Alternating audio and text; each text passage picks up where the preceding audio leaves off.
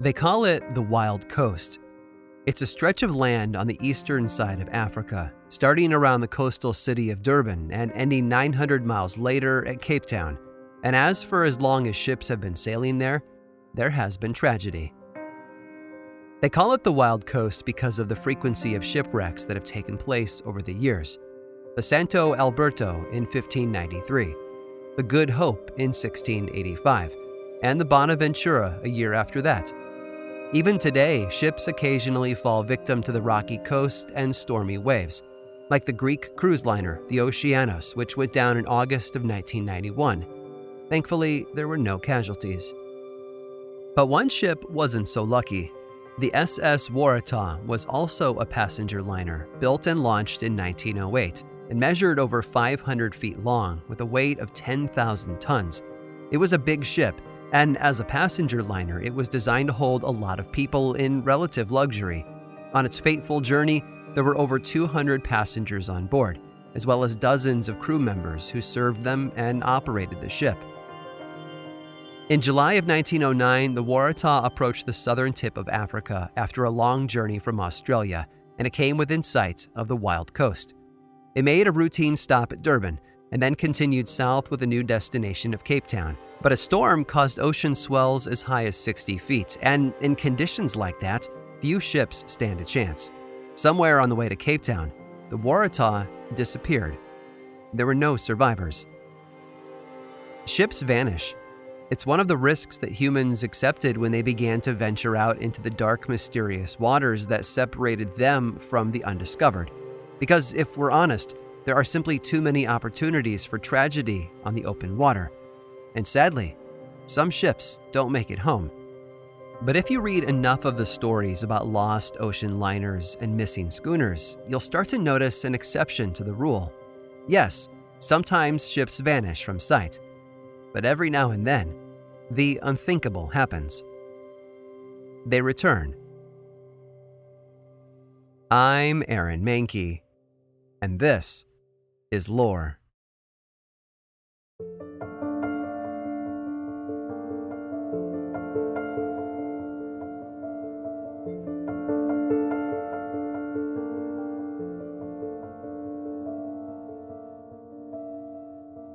Our love affair with the sea is thousands of years old. All you have to do is read the histories and mythology of ancient cultures, and you'll notice right away just how central the open water was to their worldview. Homer's Odyssey, written around the 8th century BC, tells the tale of Odysseus and his decade of travels around the ancient world, and he does much of that travel by sea. Countless other ancient stories are connected to the ocean as well. 400 years after Homer, the Greek historian Herodotus recorded the Egyptian tale of a pharaoh named Necho II, who had lived and ruled 2 centuries earlier. Necho was said to have assembled an expedition that left Egypt through the Red Sea on the northeastern corner, and then slowly circumnavigated Africa. They arrived at the mouth of the Nile 3 years later. But sailing wasn't a new thing, even back then. Most historians think that humans first jumped into small sailing ships similar to catamarans all the way back in 3000 BC. They began their migration from the island of Taiwan and slowly spread out south and east. 1,000 years later, they were firmly established in what is now Indonesia, and soon after that, they spread as far as Vanuatu and Fiji. By the 10th century, they had reached more remote places of the Pacific like Hawaii, New Zealand, and Easter Island. And some even made it all the way to the west coast of South America, now settling in what is now Chile. 4,000 years of expansion, giving birth to dozens of culture, and all of it thanks to sailing. Of course, it wasn't always about migration. For many cultures, the ocean represented the unknown, and each of them had a deep desire to go out, to explore and discover and learn. Oh, and to get rich, of course. Because nothing kickstarts a new industry like the promise of massive wealth, does it? But as more and more ships set sail for uncharted lands, or even simply became part of growing naval fleets and merchant routes, the odds that tragedy could strike began to rise. Most of what we know today about ancient seafaring cultures was born from that tragedy too, in the form of shipwrecks. And every year, it seems, older and older wrecks are being discovered. Just last year, in October of 2018, researchers announced the oldest yet, a 2,400-year-old Greek merchant vessel that was discovered at the bottom of the Black Sea. It's so well preserved that researchers were able to recognize its design from images painted on ancient wine jars, which is crazy to think about.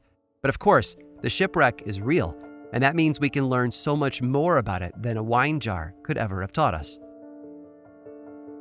Shipwrecks were a tragic necessity in an age when humanity was spreading out and taking risks. So much so that shipping companies just sort of assumed they would lose some of their ships in the course of doing business. And that, of course, helped give rise to commercial insurance, where companies could hedge their bets and avoid going bankrupt when random chance got in the way of the bottom line. In London, many local sailors and ship owners would gather in a coffee house owned by a man named Edward Lloyd. By the late 1680s, he had so many customers who were connected to the shipping industry that he posted daily shipping news to keep them informed. But his cafe also became the place to buy insurance for ships. And even when all of those insurance underwriters left the cafe and set up shop on their own, they remembered his influence by naming their group after him. Today, it's still around and known as Lloyd's of London. So many ships have sunk to the bottom of the ocean over the past few thousand years that we've even created stories about them. Stories that hint at our regret and longing, at the loss we've suffered through, and the deepest desire of our hearts. Namely, that those long-lost vessels might one day return. They even have a name, ghost ships, and folklore is filled with them. One example is a schooner known as the Young Teaser. It was active during the War of 1812 and worked as a privateer, a government-approved pirate ship, in an effort to torment and hamper the British ships off the coast of Nova Scotia. And things went according to plan for a while, until June of 1813, that is. After an encounter with a British naval vessel, the crew of the Young Teaser found themselves trapped in Mahone Bay on the eastern coast of Nova Scotia. Fearing that his capture might lead to execution, one of the crewmen was said to have ignited the powder magazine below deck. The resulting explosion left 30 men dead and the ship nearly destroyed, while the survivors were all captured and thrown in prison by the British. But it also began a new chapter in the ship's story. Over the past 2 centuries, stories have been whispered about a flaming ship that has appeared in Mahone Bay. Locals refer to it as Teaser Light, and even though many skeptics have pointed out that the sightings could be nothing more than the reflection of the full moon on the water, it hasn't stopped folks from hoping for the alternative. Another ghost ship found in folklore is also the most famous, the Flying Dutchman. As far as early modern ghost ships go, the Dutchman is one of the oldest, most likely dating back to the late 1600s. All of the sightings seem to repeat the same frightening details, too. A mysterious ship spotted off in the distance, glowing with an eerie luminescence and devoid of all human life. But these stories are all just legends, yarn that's been spun on the wheel of fantasy, sometimes stitching together real events and people, but never fully true. And folklore is full of stories about ghosts for a very good reason. We like to think that, however dangerous the seas might be, that against all odds, those lost ships might somehow come back. Amazingly, though, life has managed to imitate art. Over the last few centuries, some lost ships have pulled off the impossible. And in doing so, they've put themselves into a whole new category. Real ships that were once thought to be lost, only to return to the land of the living.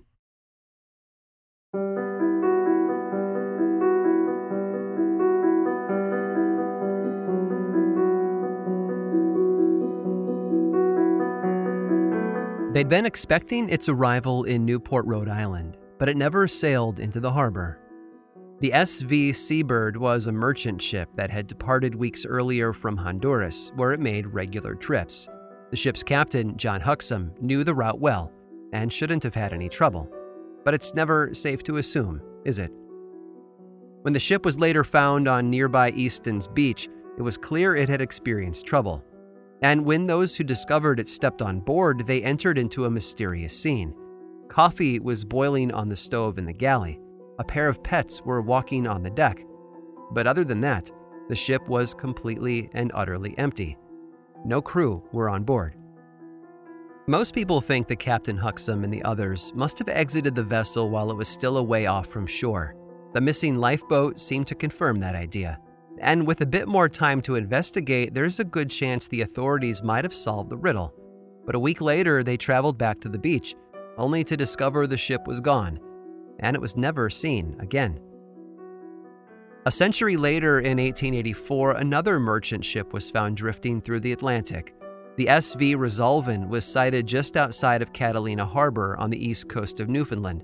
Like the Seabird, the Resolven was also missing its lifeboat and had been completely abandoned. The only sign of damage was a broken yard, that horizontal beam at the top of the mast that the sails hang from. The ship that found the Resolven was the HMS Mallard, and they did their best to put the pieces together. They'd sighted a tall iceberg in the region and assumed the Resolven had come a bit too close to it, which would explain the damage, but it wasn't enough to justify abandoning ship, which struck them as odd. Even more mysterious were the signs of normal life inside the ship. All of the lanterns were still lit, and below deck, the stove in the galley was hot, with a fire still burning inside it. And most mysterious of all was the ship's log, which contained records of all the activities on board. The most recent item on the page had been written down just 6 hours prior to the Mallard's arrival. But if we're going to talk about actual ships that have turned up empty, we simply can't ignore one particular story, because it's quite possibly the one that introduced the idea of ghost ships to American culture, giving us our own version of those old world legends. The Amazon was built in 1860, first sliding into the water at the shipyard owned and operated by Joshua Dewis up in Nova Scotia. It was a wooden brigantine, a 2-masted sailing ship, and it was of average size, measuring just shy of 100 feet long. But life didn't start out smooth for the Amazon. On the ship's maiden voyage, which began in June of 1861, the captain became ill. Before they could even begin to transport their cargo across the Atlantic, the Amazon was forced to return to its home port, where the captain died a few days later. The next captain didn't fare any better. Under the supervision of John Parker, the Amazon had a number of accidents, including crashing into a brig in the English Channel. Somehow, though, the ship survived. When Captain William Thompson took over command in 1863, he ushered in a period of peace for the ship, and it traveled all over, performing the duties it had been designed to do. But 4 years later, in October of 1867, an ill wind blew the Amazon off course, where it ran aground on Cape Breton Island at the northern tip of Nova Scotia. The extensive damage led the crew to abandon ship, and 4 days later, the wreckage was hauled off by a salvager. But the Amazon wasn't finished just yet.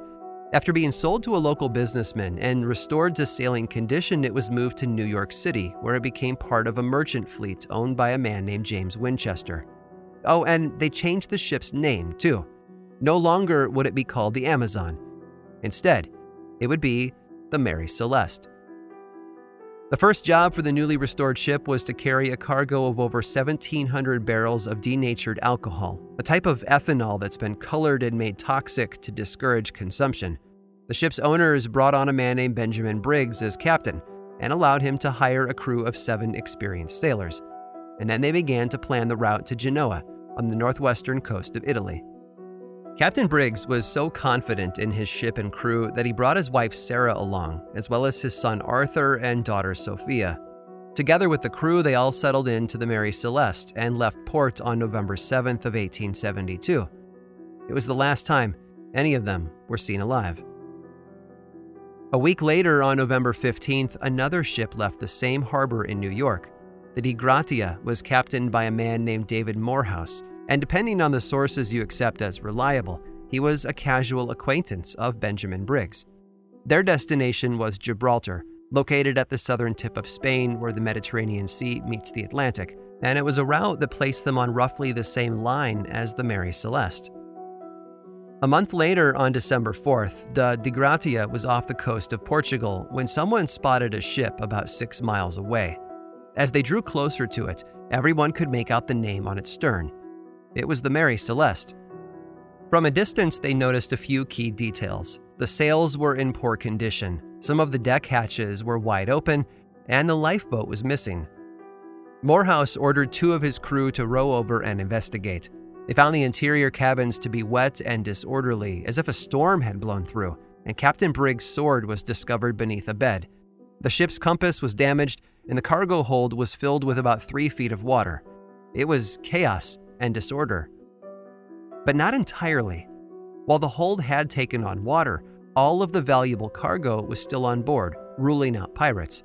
And the ship's kitchen was neat and orderly too, with no signs that anyone rushed out unprepared. After searching the whole ship, nothing else alarming could be found. The crew and passengers had simply vanished. In the end, Morehouse decided to bring the ship with him to Gibraltar, where he might be able to earn a portion of its salvage price.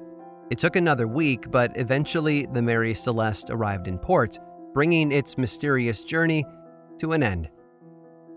But at least one abandoned ship in the past managed to evade capture entirely.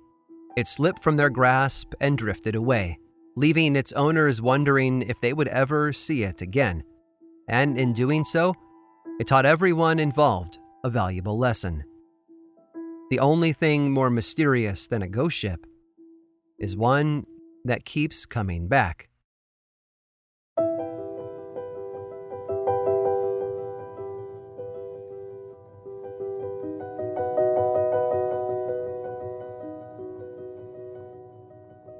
When it comes to abandoned ships, few have drifted into the minds of sailors like the story of the SS Bachimo. It was a 1,300-ton steamer built in 1914, and for many years it served in the merchant fleet of the Hudson Bay Company. But that's not where it started out.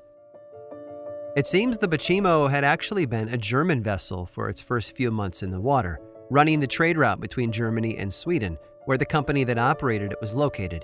But when World War I ended, part of Germany's reparation agreement included making amends for the loss of ships suffered by other countries, and the Bachimo was given to the United Kingdom. It was there in Western Scotland that the Hudson Bay Company took ownership, and because the Bachimo is equipped with a powerful steam engine and a thick steel hull, it was assigned a route between Scotland and northern Canada, where it picked up animal pelts in exchange for goods that were unavailable to the Inuit communities who lived there. It wasn't always an easy trip, though. In 1928, the ship ran aground in Camden Bay in northern Alaska. Thankfully, it was undamaged and moved back into the water, keeping the Hudson Bay Company from losing the cargo. But when it comes to the constant barrage of dangers from the sea, it's impossible to dodge all the bullets. 3 years later, in October of 1931, the Bachimo got caught in heavy ice in the waters north of Alaska, bringing the massive steamer to a halt. The crew initially abandoned ship, but when the ice began to break up, they happily returned. A week later, though, it happened again, this time farther out from land.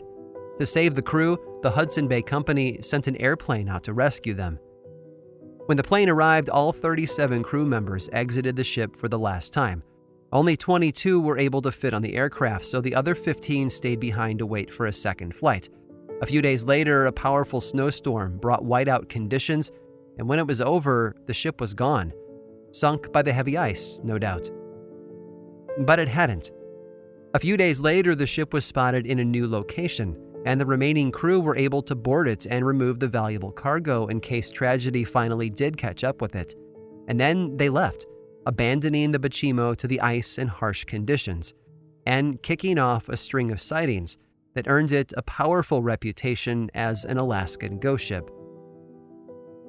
In March of 1932, a man named Leslie Melvin was guiding his dog sled team along the coast on his way back to the city of Nome in western Alaska. As he looked up from the sled at the scenery around him, his eye was drawn to the ocean, and he spotted something. It was the Bachimo, floating peacefully without power up the coast. Later that summer, a trading party spotted the ghost ship farther north off the coast of Wainwright, and they actually managed to board the vessel. When they discovered it was empty, though, they exited and went on their way. In March of 1933, a group of Athabascans, part of the indigenous community in Alaska, also boarded the ghost ship, only to be trapped inside it for 10 days while a winter storm cut them off from land. I can't begin to imagine what it must have been like to be inside in the dark, with all the unidentifiable sounds that come with being on board a ship trapped in the ice and wind. As the months went on, more and more rumors spread out. trickling through each of the nearby Hudson Bay Company outposts like water through a network of pipes. There was a July 1934 sighting by a team of scientific explorers, as well as multiple reports in September of 1935 from farther up north. It was clear that the Bachimo had not gone away for good, and it was out there, haunting the shores and waiting for someone to capture it. The last time the ship was boarded was in November of 1939, 8 years after it had first disappeared. A captain by the name of Hugh Polson brought his whole crew on board, hoping to either be able to get the ship running again or at least tow it to port where it could be salvaged for its valuable materials. But the longer they stayed on the ship, the more ominous and oppressive it felt. When the ice began to build up around them, they panicked and headed back to their own vessel, leaving the ghost ship to fend for itself. No one boarded the Bachimo ever again.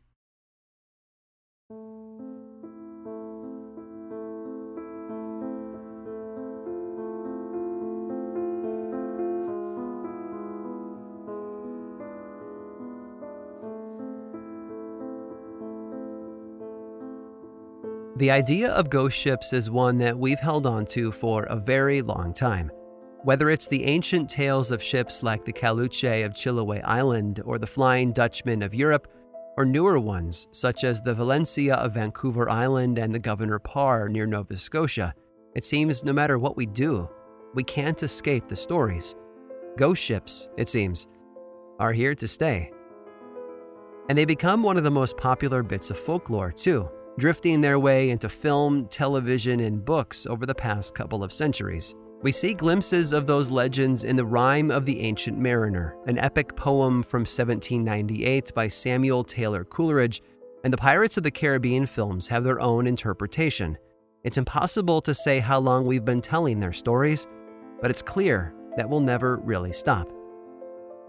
The Mary Celeste has had quite an impact all on its own, too. Since the events surrounding its abandonment in 1872, whispered versions of the story have spread all throughout pop culture.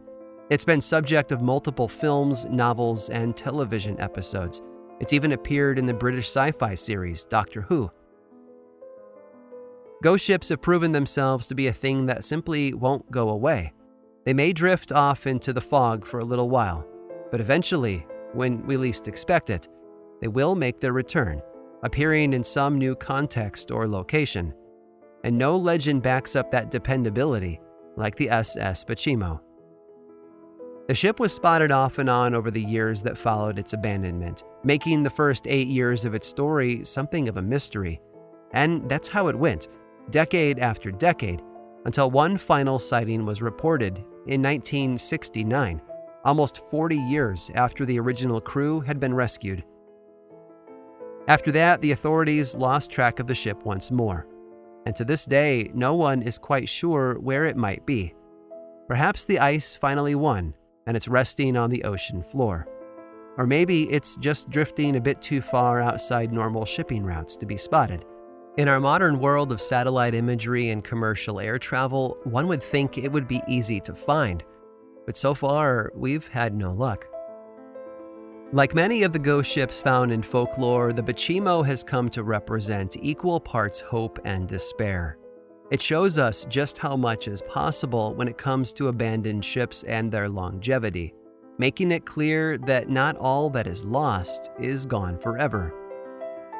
But it also reminds us that real life can sometimes be a bit more frustrating than we'd like. Just because we want the answers doesn't mean we'll always get them.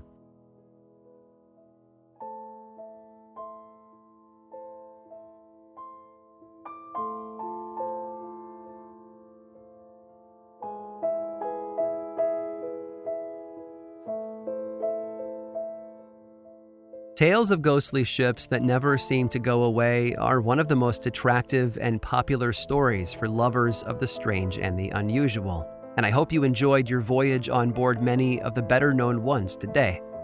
But there's one more story that doesn't get told enough, and it adds a new twist to a classic legend. I'll tell you all about it right after this short sponsor break.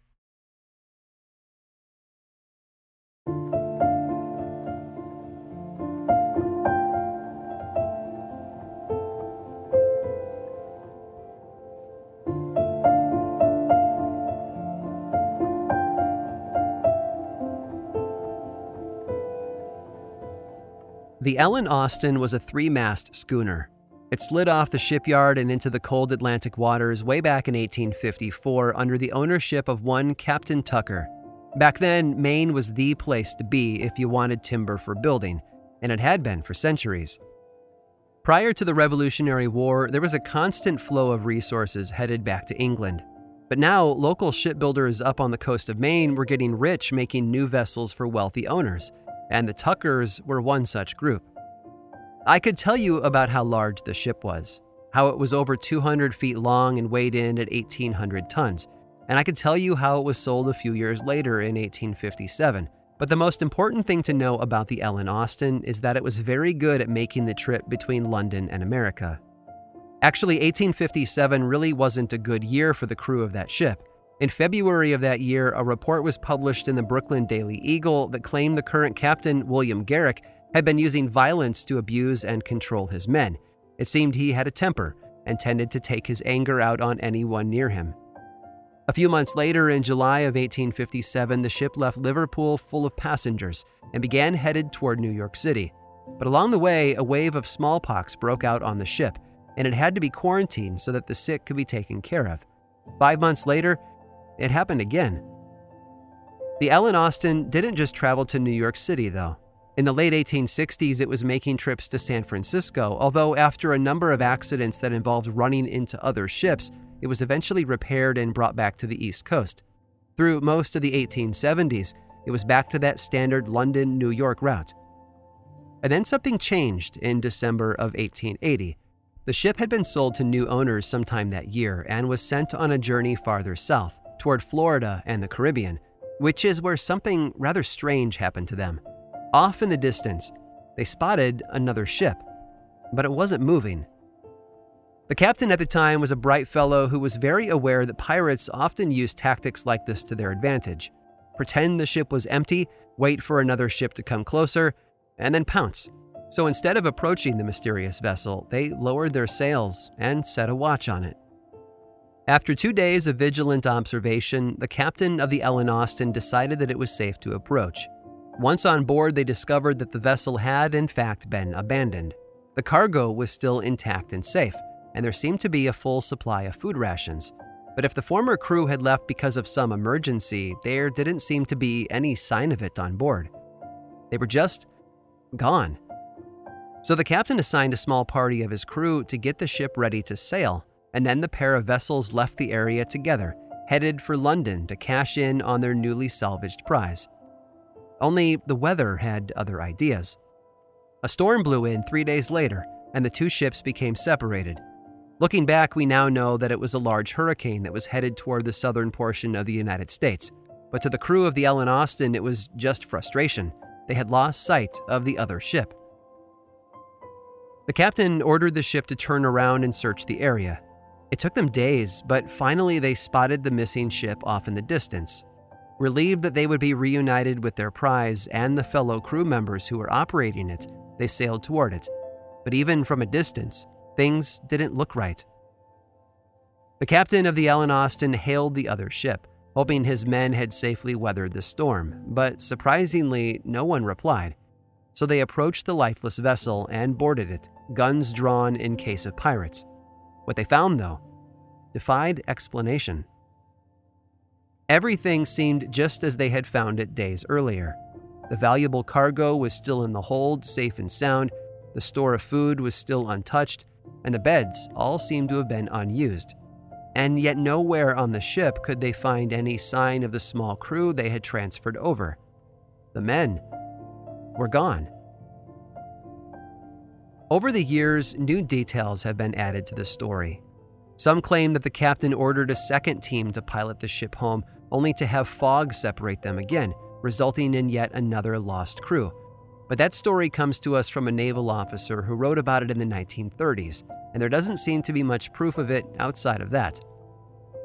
Still, it's a fantastic tale that takes the notion of a ghost ship and turns it around in a way that defies explanation. And it also reminds us of just how unpredictable and mysterious life on the open sea really can be. We humans love the predictable, We love consistency and dependability and being able to count on life going a certain way. We build our sense of security and safety around the notion that everything will be okay. But once we set our oars in the ocean or raise our sails and travel to distant lands over treacherous waves, it becomes clear that we've stepped into a whole new world that is outside of our control. We might fight it or try and plan against it, but in the end, we are completely at its mercy, because we can never be fully prepared for a sea of change.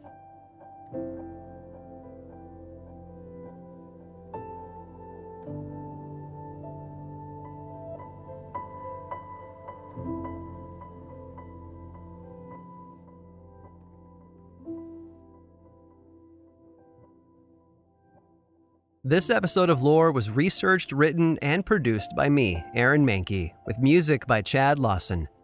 Lore is much more than just a podcast. There's a book series available in bookstores and online, and 2 seasons of the television show on Amazon Prime Video. Check them both out if you want more lore in your life. I also make 2 other podcasts, Aaron Mahnke's Cabinet of Curiosities and Unobscured, and I think you'd enjoy both of them.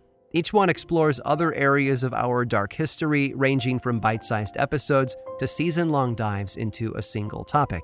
You can learn more about both of those shows and everything else going on over in one central place, theworldoflore.com/now. And you can also follow the show on Twitter, Facebook, and Instagram. Just search for Lore Podcast, all one word, and then click that follow button. And when you do, say hi. I like it when people say hi. And as always, thanks for listening.